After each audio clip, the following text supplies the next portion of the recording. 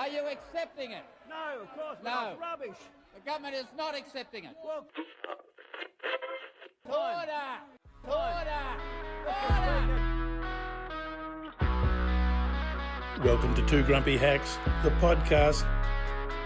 I'm Malcolm Farr, and of course we're with Dennis Atkins. And this is the year of the fire hose of falsehood. Hello and welcome to the podcast Two Grumpy Hacks. This is number 32 for the year. Now, New South Wales has clearly got the gold standard for political dislocation with the Premier, the Deputy Premier and a Senior Minister bolting for the exits.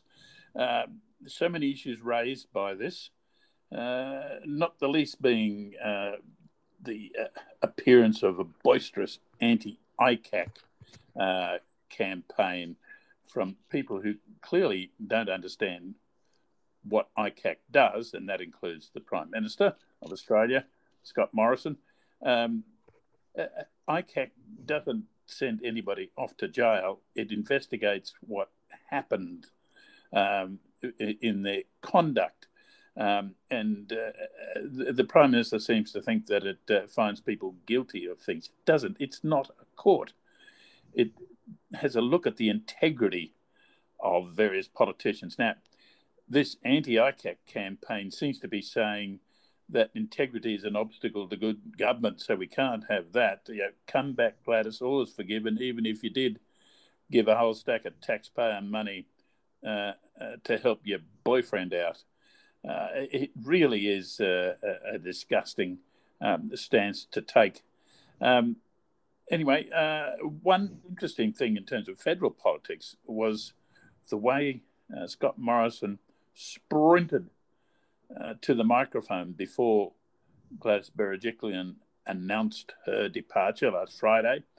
He had one of his announceables, and there was no way he was going to let the mere resignation of a premier overcome or overwhelm one of his announcements. We know how he loves announcements, and this one was not going to get knocked out of the media cycle by Gladys. Now, Dennis, I think there might have been more to this than just Scott Morrison wanting to get on the TVs.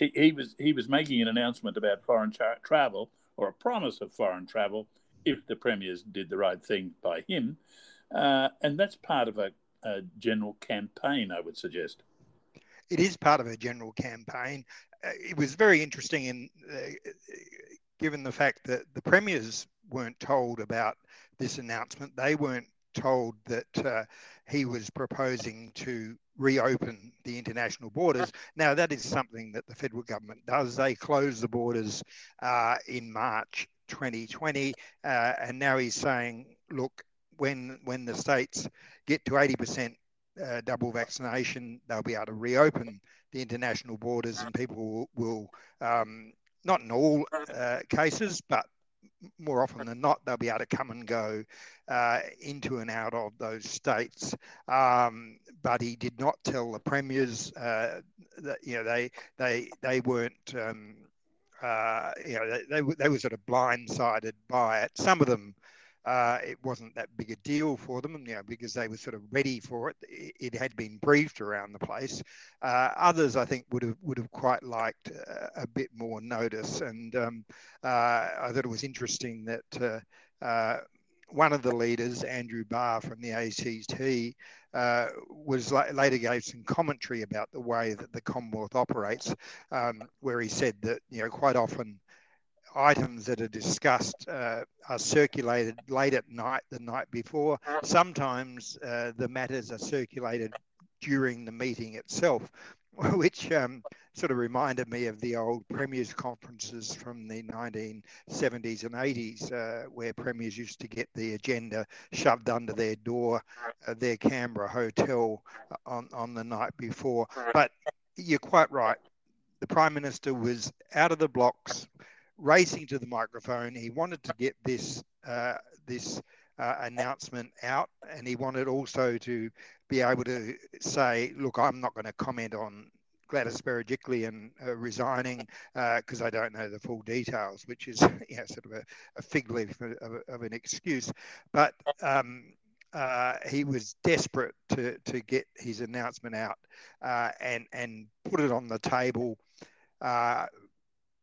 because he wanted to dominate the news as much as he could, but also he wants to set up a fight with those states, and in particular Queensland and Western Australia, where he knows that the premiers might not be so keen to have international returning travellers let in without any checks.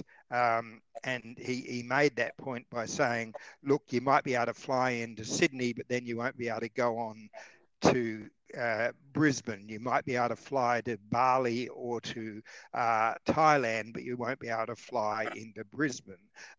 So I think he's setting up a campaign here with a possible eye to a federal election.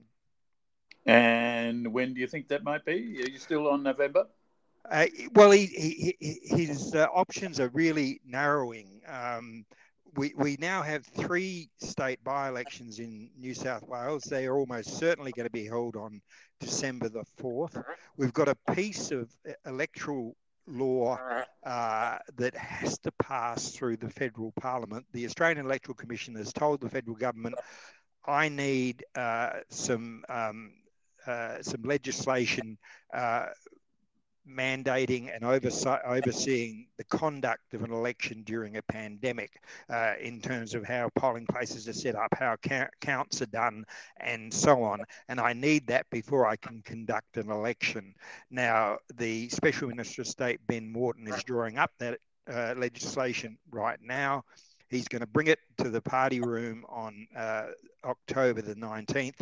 It's likely to go almost straight into the Senate that day or into the Parliament that day and be passed. It's got support of the Labor Party already, and it will be passed within a day or two. That will then give him everything he needs to hold the election. If he's going to then hold an election before December 4, November 27 is really his only option. So he's got to move quickly straight after that legislation is passed and pretty well go straight to the campaign trail the following week. And then we'll have a rush to the polls by the end of November. Oh, dear me. Now, Dennis, you've been looking down into the email bag and coming up with some email letters to us. What do you got? Yeah, we apologise to our patient listeners who have been sending in their emails and letters and postcards and whatever. We've been both very busy. I've had a few sort of things to deal with, so I do apologise. But anyway, I did spend some time getting a few in order, and I'll start off with one for you, Malcolm. It comes from Chris from the Gold Coast, and he's been looking at Scott Morrison's referencing of countries which have high vaccination rates. He says Britain's got a double dose rate of about 80%, and single doses of almost 90%. He says Britain's got 2.5 times our population, and he wonders if this means we can expect 95,000 new cases a week and more than 300 deaths a week. How would we go coping with that, and how would he go explaining that? Has he got a cunning plan to beat the virus, or is he just selling us hope? What do you think? Well, the latter seems pretty close to the mark. Look, Australia does have the advantage of being more or less an island and controlling people who come and go, more so than Britain, even post-Brexit.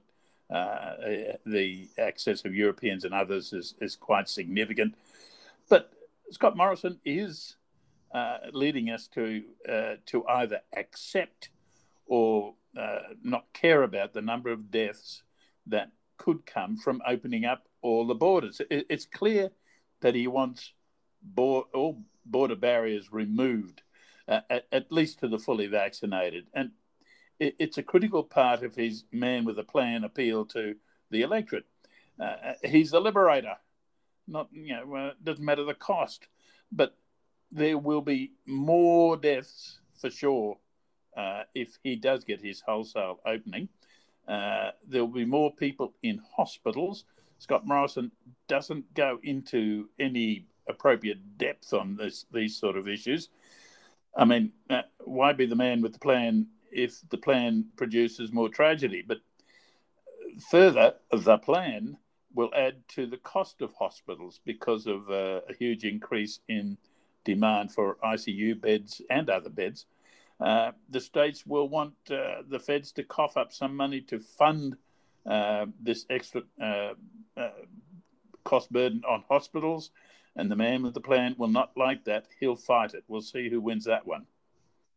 Indeed, yes. And it was interesting that when he was asked about this, and there was a letter that was written to Federal Health Minister Greg Hunt from all state health ministers, Coalition and Labor, sent about a week ago. When he was asked about that, he didn't talk about anybody else. He went straight to Queensland and he accused the Labor government in Queensland of shakedown politics. I think that had more to do with the politics of the election than the politics of health funding. Look, another one that I wouldn't mind getting your view on, Jared from Castlemaine in lovely rural Victoria. He says that he's picked up a scent of a charm offensive underway in his state with the Treasurer Josh Frydenberg, who was previously very, very hard on the state Labor government, is now not so critical of them, and that he's also, from what he's heard, started sending out some very positive election material in his seat of Kooyong. He wonders whether the Independent Voices Votes for Kooyong movement, which is backed by entrepreneur Simon Holmes à Court, might have something to do with this. Do you think that this might be true? Do you think he's worried, and should he be? Do you think that some of these Liberals, these independents, might threaten sitting Liberals in some of these metropolitan seats? I'm still grappling with Josh being charming. No, he is a charming man. He's quite a nice man. But look, by any measure, from holding a wet finger in the air to running serious opinion polling, the Victorian Liberals have noted a change in the political winds.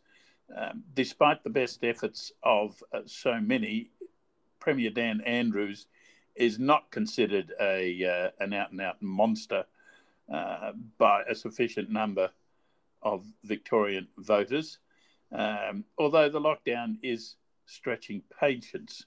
Meanwhile, state Liberals are not seen to be over-endowed with quality performers, nor their federal cousins in some places, and particularly from the top down, as in the Prime Minister. Further, some Victorians are angry of the perception of Scott Morrison being the Prime Minister of New South Wales. Put all these elements together, questioning of Labor, no matter how mild, and doubts about Liberal competence, and you have fertile political soil for independence, particularly in marginal seats, which is where we come to Josh and Greg Hunt, by the way. Josh Frydenberg's Kooyong, by strict calculations, was considered a marginal seat after the 2019 election. It's extremely doubtful Labor could take it. An attractive independent might. This growing interest in third candidates is being detected in Liberal-held seats, particularly metropolitan seats, in other states as well, and it will produce a fascinating election night. Yes, absolutely. Look, there's a couple of questions which I might ask myself, so I might call myself Kevin Rudd. That's one of his favourite tricks. Kerry, these are two of our listeners who picked up on a couple of things that I said in recent episodes. Kerry Murphy, who's in Melbourne, she was listening to our podcast on one of her government-sanctioned walks, a very good use of her time there, I think. And she was struck by the way we use the word lockdown, and you just used it again then, Malcolm. And she looked around her, and there were people sort of out at coffee shops and, you know, sort of exercising and so on. And she said, "I'm not living in a lockdown. We're living with restrictions, sure, but we're not in a lockdown." She said, "Those in quarantine are in lockdown, not us." Now, technically, she's right. Australia is not in a lockdown, and we have never really been in a lockdown. We've been subject to stay-at-home orders. We've been, and even those are not society-wide. There are exemptions, and there have been exemptions throughout this period of the pandemic. I mean, you know, China, they had a lockdown. You had to stay home, and if you didn't, they sent the People's Liberation Army around with big hammers and big nails, and they nailed shut your front door. They used to walk around in the streets of Wuhan with tape measures, and if you were closer than 6 feet apart, they would beat you with sticks. So that, ladies and gentlemen, is a lockdown. But hang on, we have seen that sort of thing at some welfare housing towers, and there was one notorious case in Melbourne where people just couldn't get out of the building, and yes. whilst there weren't People's Army people, soldiers wandering around, there were police running the show, but that was an exception, of course. Yeah, it was, and it was, you know, undertaken for as short a possible time, and you know, there have been, you know, and as Kerry points out in her letters, she said that the people in quarantine, and that's what you're referring to, these people were quarantined in the towers, and people have been quarantined, you know, as close contacts of people who have been infected with the virus. They've been subject to pretty strict stay-at-home orders, and if they breach them, then they can be fined under the Biosecurity Act and so on. Yes, yeah. Sure, that's true. But, you know, in the broad sense of the word lockdown, no, Australia hasn't really suffered from a lockdown. And the other one, another one from Melbourne who was listening to us, Lynn, and she was listening to our discussion a few weeks ago on September 11 and the attacks that took place, and the fact that John Howard was in Washington, and he referred to it as an act of war.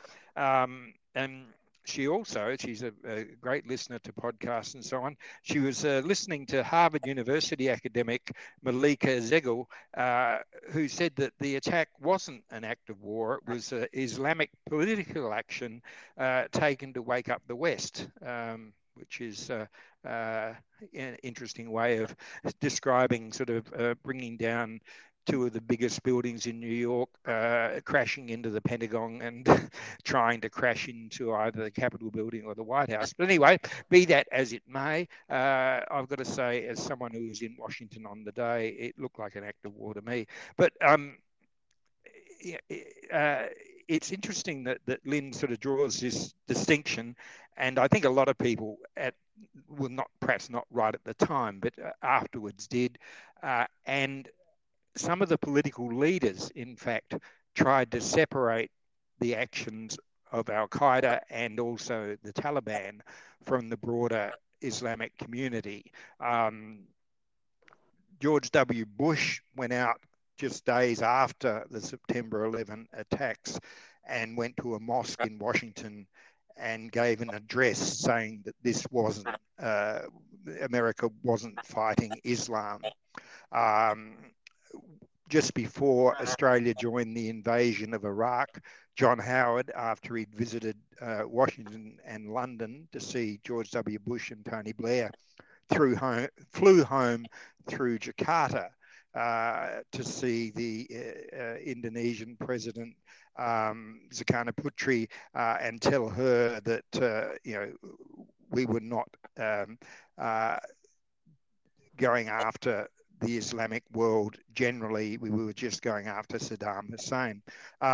So, there were distinctions made, but I think that, I'm afraid I'm a bit with John Howard on this. If you fly planes into buildings and and you kill over 3,000 people in a couple of hours, I think that's a lot more than a bit of a sort of wake-up call to the West. Hell of an alarm clock. Oh, yeah. Yeah. Now, this one will bring things back to a more prosaic level, Malcolm, and you're our resident expert on the operation of Parliament. So, Susan from the ACT listens into Question Time, and she wants to know whether or not ministers have a duty to tell the truth. She was watching Question Time, and she says that Peter Dutton was falsely saying that Morrison hadn't said it wasn't a race about vaccines, that he'd said something else. And she also said that the Prime Minister was misrepresenting the government's position on whether or not the Commonwealth joined Clive Palmer's action against the Western Australian government over borders last year. And she says, why aren't ministers held to account? How do they get away with not telling the truth in the Parliament? That's a pretty good question. And that last bit about Clive Palmer and the case against Western Australia was just a doozy. You sort of watched it on television, your mouth agape. How could he do that? Look, more and more politicians are operating on the broad principle that if there's no retribution, there's no need for redemption, meaning if you spurn accountability, you don't have to apologise or be punished. And misleading Parliament is, as you would know, Dennis, a very, very serious offence. But if a government MP is actually is accused of the offence, well, they usually have the numbers to reject any attempt to censure them, and they can get away with it. Also, part of this equation is the protection they get, depending on which party they're from certain news media, mainstream and social. And sadly, the electorate is growing numb to political mangling of the truth. You can almost hear people say, they all do it. That's the glum assessment of politics in general. And talk about fake news and media, fake statements by politicians. This is so dangerous, it can lead to citizens giving away their votes cheaply and carelessly, elevating dunderheads. And Dennis, we've previously nominated Scott Morrison as the shallowest and most self-important Prime Minister we've reported on. We shouldn't forget the other tray, that he's also the most demonstrably deceitful. He's been caught out telling outright lies. In other eras, not that long ago, he would have been personally, directly punished severely. But those days seem to have gone. Finally, Dennis, can we go to something much more uplifting?